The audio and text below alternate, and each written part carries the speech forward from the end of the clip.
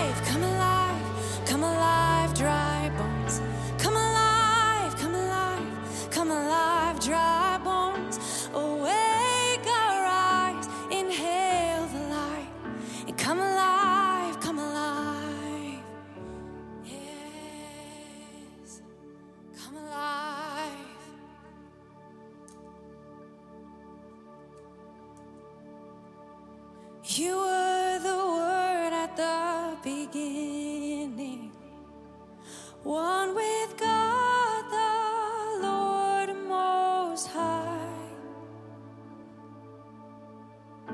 Your hidden glory in creation, now revealed in you are Christ. And what a beautiful name it is. What a beautiful name it is. The name of Jesus Christ, my King. What a beautiful name it is. And nothing compares to this. What a beautiful name it is. The name of Jesus.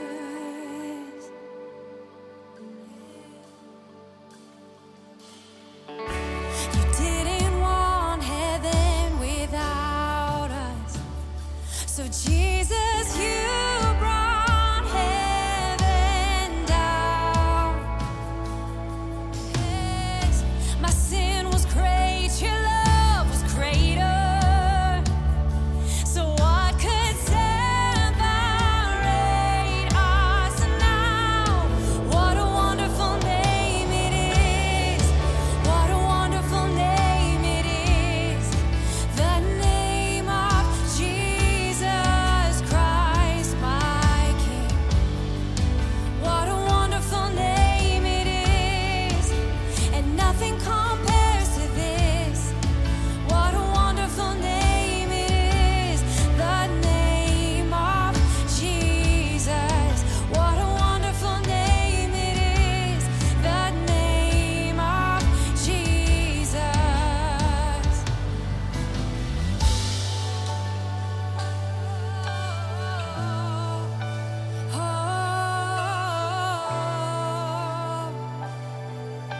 Yes. You're the name above every name. The name above every name. Yes. Oh, the name above every name. It's Jesus, Jesus, Jesus. And death could not hold you.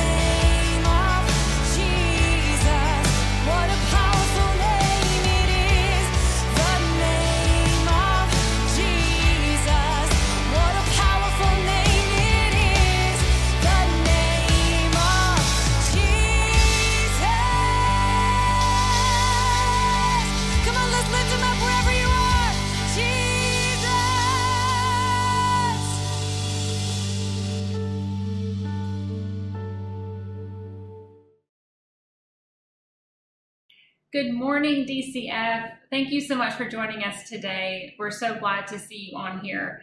I am excited to be able to share with you this morning just a small testimony of what the Lord has done in our family over the last couple of months, specifically in my life. We are kicking off this series last week of love, and I loved Greg's message from last week, which was Anchor of Love. I feel like in times that we're living, when there's anxiety and uncertainty, that love is a truth that we can cling on to because we know the love of our Father. And so he emphasized that we are to be anchored in eternal things, which is faith, hope, and love, and that the love of God is not changing, that we are the only thing standing in the way of God's love, and that we are reminded nothing can separate us from the love of God. 2020 started off really difficult for Dave and I. We had a very close friend commit suicide in the first week of January. And just a few weeks after that, a friend of ours was killed in a car accident. So, we said to each other, oh, great, 2020. This is a great start to a year. And we had no idea all of the other things that would come in 2020. We then hear in February that there's this virus looming around the world and it's making its way to the U.S. March, it gets to the U.S., schools start to close down. So then we're adjusting of, what does it look like for a family of 4 kids in school to not be going to school? We have a senior at that time, and we're excited about his senior year and celebrating him. Then I think about my job even. I'm thankful I got to work remotely. But I work off the markets, and if the market tanks, I don't get paid. I don't have a job. So all of these things, every household was adjusting to these things. And then you think about 2020 as an election year, if it wasn't already going awry. So you hear about riots and hatred, and the media is displaying and portraying maybe one side or both sides or whatever it may be. So I think in the natural, fear and anxiety found their way inside of me and probably inside of many homes, no matter where you were on your walk with the Lord. You don't know what information you can believe and what resource to listen to other than scripture, of course. You don't know if you are allowed to say certain things because it could offend people. You don't know when to speak up. You also may feel pretty disconnected from family or friends, physically because of isolation and quarantine, and really because of differences of opinion. But with all of this going on, I did want to share with you that in spite of anxiety and fear coming, I experienced some overwhelming love of our Father in some of the darkest moments in the last couple months. So Greg challenged us with 3 points. He may not call them challenges, but it challenged me. He said we are to be reassured, rooted, and reliant on love. And for me, I thought, I'm reassured. I know the Lord loves me. I'm mostly rooted in that. I probably could grow in some areas. And then it came to reliant, and I thought, I am not often reliant on the love of God. And I just think that's where the Lord wants us to be. I would consider myself kind of a type A personality, go-getter, get the job done, get the task at hand accomplished. My husband would say feisty. The Christian world, we might say tenacious. I think he would still agree with feisty. But at the same time, I love big, and I'm empathetic and sympathetic. I am a pretty real person. If you talk to me, you'll know my opinion. And I stay really open about my life and my experiences and my trials. But the thing that I was not very good at was being vulnerable. And I think not intentionally, people may assume that I'm a pretty vulnerable person. And I kind of thought I was a vulnerable person. I thought by being open and real, that made me vulnerable, but it doesn't. I feel like I can love others well, but I have a really hard time receiving love from other people. I tend to withdraw and want to deal alone if I'm going through something, and people want to love me just like I want to love them. I always struggled with fear, even from being a small child. For some reason, I actually have a very loving family. I grew up in a Christian home. There was no abuse. I mean, I had a wonderful childhood. So it is interesting that I tended to carry the weight of the world on my shoulders and take responsibility for things that weren't even mine or related to me. And in my adult life, I tend to still do the same thing, and I'm working through that. But fast forwarding to my adult life, I lost my first child. She passed away, and losing other people in my life or going through other major events in my life, I feel like those circumstances fueled this fire of fear that was inside of me. That it may not have been present all the time, but it was this looming, trailing thing that I always had to deal with in my life. When I was 29, I was diagnosed with rheumatoid arthritis, and that came after several years of unusual symptoms and unanswered questions. I mean, I remember going into the doctor at one point and I said, I don't want to see you any more than you want to see me. My skin hurts to the touch. Something is wrong. Maybe you're depressed. No, pretty sure I'm not depressed. My skin hurts. So we were having to deal the back and forth and very unknown things. And after a couple years of medication and making some physical changes like my diet, I started running. I was able to come off all of my meds, and they would have considered that remission, and I just believed I was healed. And I had to, in that season, start digging in, and I had to grasp the understanding that this was not my lot in life, that I surely was not built to be sick if I believed that Jesus died for sin and sickness. And so it was the mentality change, a shift in thinking that I really had to believe. When I'd heard it, but I just didn't know if I could believe it for myself. And this is a season that I really started believing it for myself. After this, I had gone through a divorce, and then I went through a remarriage to my sweet husband, Dave. And in 2017, I experienced a mini stroke that actually caused a gamut of other symptoms to come along with it. So probably 9 to 10 months later, bouncing between specialists and doctors, we landed at the diagnosis of lupus. Through all of this, that familiar fear thing would continue to rise up and even dominate seasons of my life.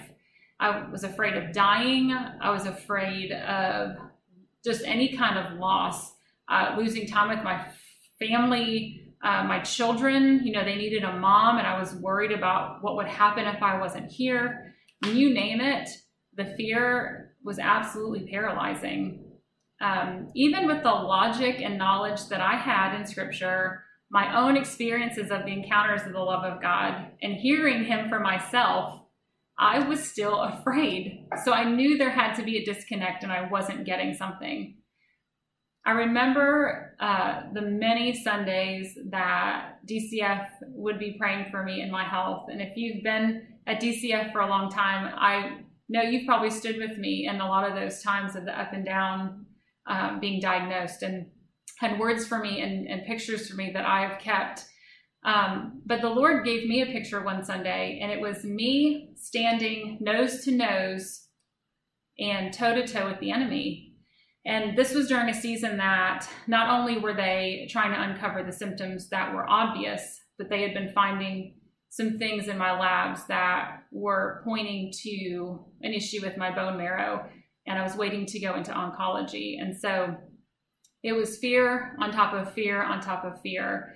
And the Lord just gave me this picture. And I remember being nose to nose, and I'd open my eyes, but I'd look down or I'd close them. So for me, I felt like, yeah, I am face to face with the enemy, and I'm going to destroy him this time. And I was closing my eyes. So I was still not fully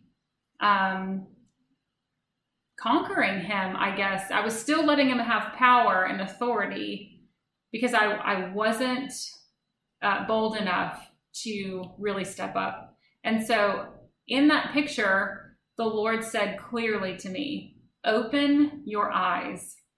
And so I remember in the picture, I looked up and kept my nose to him, and I just opened my eyes and looked right at him. And that, I feel like, is a lot of times many of us encounter fear, and we think because we acknowledge it and we see it and maybe don't respond to it that we've dealt with it. And that's not the case. We should be responding and taking authority. We are so loved and safe, and fear doesn't belong in us, that we get to open our eyes and actually have the enemy run from us. I knew how much I was loved. I even taught on the love of the Father for all of us, but I did recognize that there was a disconnect because I was still feeling afraid. And so this picture was huge for me, that I could take authority. And overcoming it wasn't overnight. I did have to do things to change the mentality and the way I dealt with fear. No longer would I want it sitting in my kitchen with me and just not acknowledging it. I thought that was dealing with it because I didn't feel afraid at the moment. But I did have to do some things, and it was work. And it's not works that allows me to overcome. It's that I had to change my mindset, reposition myself with truth in this area, no matter what it took. So the scripture talking about taking every thought captive was very different for me, because I had to practice it all the time. And then reminding myself who I was, and that I was loved and a child of God. I felt like that was a huge part of me really overcoming fear. And so I had, basically at that moment in time, I'd come to a fork in the road, and I was able to overcome and take this path of peace and victory until June 30th, 2020, when I was exposed to COVID-19. And I found myself at yet another fork in the road, feeling discouraged that, haven't I been here before? Haven't I already dealt with this? And just not knowing the journey the Lord was going to take me on.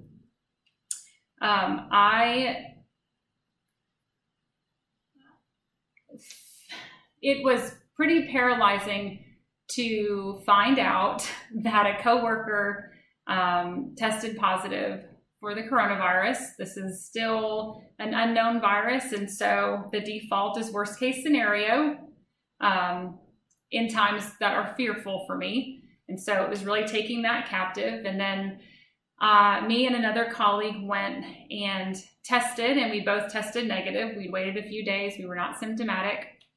And then July 5th, I started not feeling well. I tested on July 3rd. And on the 5th, got sick. But on the 7th, the test came back finally as negative. I was used to a couple times a year having a pretty bad lupus flare-up. I know how to deal with it myself. If it's a mild flare, I take 4 ibuprofen, take a hot shower, and get into bed and go to sleep. And usually the next day, things are calming down. If it was a bad flare-up, I know I can call my doctor here, get a good steroid shot, come home, take 4 ibuprofen, a hot shower, and go to bed. So ibuprofen, hot shower, and bed are usually at the tail end of any treatment. And I was not getting better. I had really bad body aches and muscle aches, which was unusual because usually lupus was joint. I was having a hard time walking, and fear just continued to settle in. I go to my doctor the following Monday, steroid shot, nothing helps. The next day, not better. The third day, this is like July 8th, I end up calling my doctor, and he said, you need to go to UAB, go to your specialist with lupus. There could be underlying issues. So we have fear on top of fear on top of fear at this point. Dave drives me to UAB, where I have labs drawn that come back unusual, but okay for lupus, even though it wasn't my abnormal. I go home, and we're into the next week, and I'm still sick. And so other symptoms started. I remember being on a call with a client whose family all had COVID, and he was explaining all the symptoms. And I was starting to realize, I think I actually have coronavirus on top of a flare. So it's almost like my body was letting me know I was coming down with something. I remember even telling my doctor, I feel like I'm not getting enough oxygen to my brain. Does that make sense? Not knowing that I was actually having a hard time breathing. So thankfully my lungs have never had major issues with those. So I was unfamiliar with what I was feeling. So I was really seeking the Lord and very aware that I was beginning to believe a lie. And even in that awareness, I was still paralyzed. So through those times, I was really crying out to God. I'm like, you've got to hear me. Where are you? I mean, I need you right now. I need to encounter you right now. And felt discouraged that I every day got sicker. I wasn't getting better. And one of the days I went up to Dave and said, I need you to pray with me. Like this moment, not tonight when we're all praying as a family, whatever. I need you right now to pray for me. I am overwhelmed. And he took my head and pulled my head to his chest and prayed for me. And I don't even remember what he was praying, but I just started to cry because the Lord said to me, this is where I want you. That very tender, intimate place, very vulnerable, which is difficult. Dave was physically loving me, but it was the Father. Through him, the Father was holding me and said, be still, I want you to stay here. I would probably describe myself if we were to see a father holding a toddler child, and, the dad is holding the son or the daughter, and he's talking to a friend, and the kid's, kind of wiggling around, but he's still holding him fine. I'm the kid that's bending all the way backwards to try to reach something, or reaching around my dad, or talking to him while he's talking, and I'm trying to get to something else. And the Lord just wants us to be still. Like, I have to allow him to hold me. I needed to let my Father keep my head on his chest and love me and settle down for a bit. I wanted to share 4 things with you today that really moved me downfield through this season, and quite frankly, moved me downfield in my walk with the Lord, really. I really actually kind of fell into condemnation even at times, feeling like, shouldn't I be farther along than I am? Why am I still dealing with this fear thing? Why is this just a revolving door? But the Lord really spoke into that for me. And I feel like there have been things that I've been able to overcome, and I'm so thankful. Number 1 is that the Lord said, I was not built to carry fear. The Lord carried that on the cross for me. For Valerie, Jesus said, Valerie, do not fear. I'm going to take this from you so you can live freely in my love. And that is really powerful, because I think with my tendency and my personality, I will take on things and I will carry things that don't belong on me. And the Lord is always reminding me, this is not for you. My husband is so great. He comes up to me and will push down on my shoulders if I'm stressed about something totally out of my control. And he'll release his hands and say, this does not belong here. And so the Lord said, you are not built to carry fear. I already took care of that for you. We take communion and we relate and we feel and we know it's so powerful. But for me, it was always hard for me to say, Jesus died for Valerie. Again, I know that, I say that, I hear it, I get it. But it was overwhelming in this season to know that Jesus died for Valerie, that he knew about Valerie that long ago, and he knew what I would struggle with. And he says, I want you to be free because I love you and I'm taking it for you. And this revelation was really big, because I started to think about, what would it look like if we stopped fearing? And if we weren't afraid and we really knew how loved we were? I mean, anything. What if not fearing meant that we opened new businesses and we traveled with our family more, or we boldly prayed for strangers? I'm talking not just once in a blue moon, like all the time. What would it be like if we weren't afraid? 1 John 4:18 has become sort of a mantra in our home. And it just says this: there is no fear in love, but perfect love drives out fear. Because fear has to do with punishment. The one who fears is not made perfect in love. We do not live under punishment if we are made new in Christ. We are not living in punishment if we're made new in Christ. It's time we change our mentality, because guess what? We are not victims. We are more than conquerors. If we believe the word of God to be true, then we need to reposition ourselves with our Father. We need to lay on his chest and sit still for just a little bit and let him love us. His love is a reminder that we are no longer slaves to fear. Dave would even look at me in these seasons, like throughout the whole month of July. And at one point, I'm surprised he didn't shake it out of me, because I think if roles were reversed, I may have done that to him. He just looked at me and said, "You are being robbed. I am watching my wife be robbed." And he also asked me, "What would your health look like if you stopped feeding it fear?" We are the only ones that stop from receiving the full love of God that's available to us. For me, that meant asking the Lord for an encounter. Like I mentioned earlier, saying, "Lord, I need you right now. Come through." I needed to recognize that my default behavior was that worst case scenario mentality, and that I had to make a decision to change. I had to sit still, accept love, take captive thoughts of fear and long-standing lies that I had believed for many years. I didn't feel any different when I was doing this through the month of July.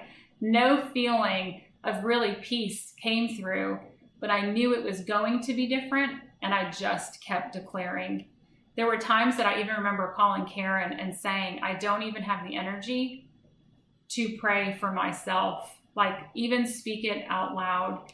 And one evening I just got up in the middle of the night and I mustered up the tiniest bit of energy that I had, and I declared the love of the Father over Valerie. So I want you to take the burden of fear off of your shoulders, because you are not meant to carry that. The second thing is that I learned I am worth my shepherd leaving the flock to come rescue.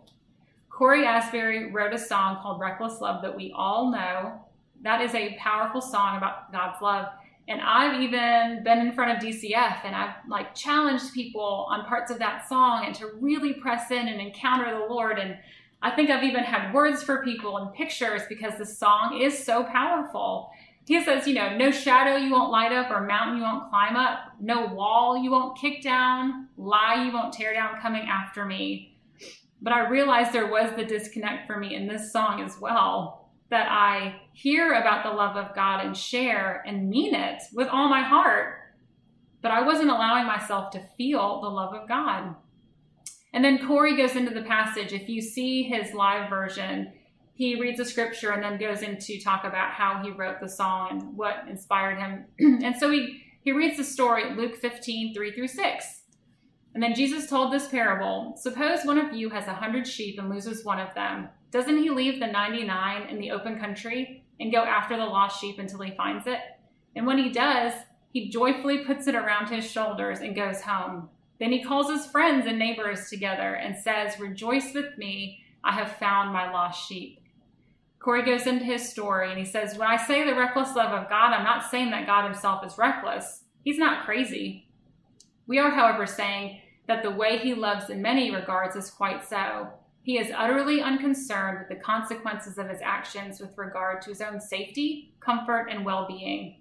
His love isn't crafty or slick. It's not cunning or shrewd. In fact, all things considered, it's quite childlike, and might I even suggest sometimes downright ridiculous. His love bankrupt heaven for you and for me. His love doesn't consider himself first. It isn't selfish or self-serving. He doesn't wonder what he'll gain or lose by putting himself on the line. He simply puts himself out there on the off chance that you and I might look back and give him that love in return. He leaves the 99 to find the one every time. To many practical adults, that's a foolish concept. But what if he loses 99 to find the one, right? What if finding that one lost sheep is and will always be supremely important? He continues on, but for me, this is where I had a meltdown. In the middle of my sickness and my pain, my frustration, even condemnation that I was just not even dealing with. I was allowing it to sit on me. the revelation of what if finding one lost sheep is and always will be supremely important. Was I really that important? I think about others having worse problems than me that are really dying or, are in poverty or these other circumstances that are always put before. Because I have a good life. I have a really good life. So shouldn't those people be put before me? Usually I would consider myself in the group of the 99. Even if I'm lagging behind the herd a little bit, I would still say, Lord, there's one over there. We'll wait here. You go there. We'll be good. We're good.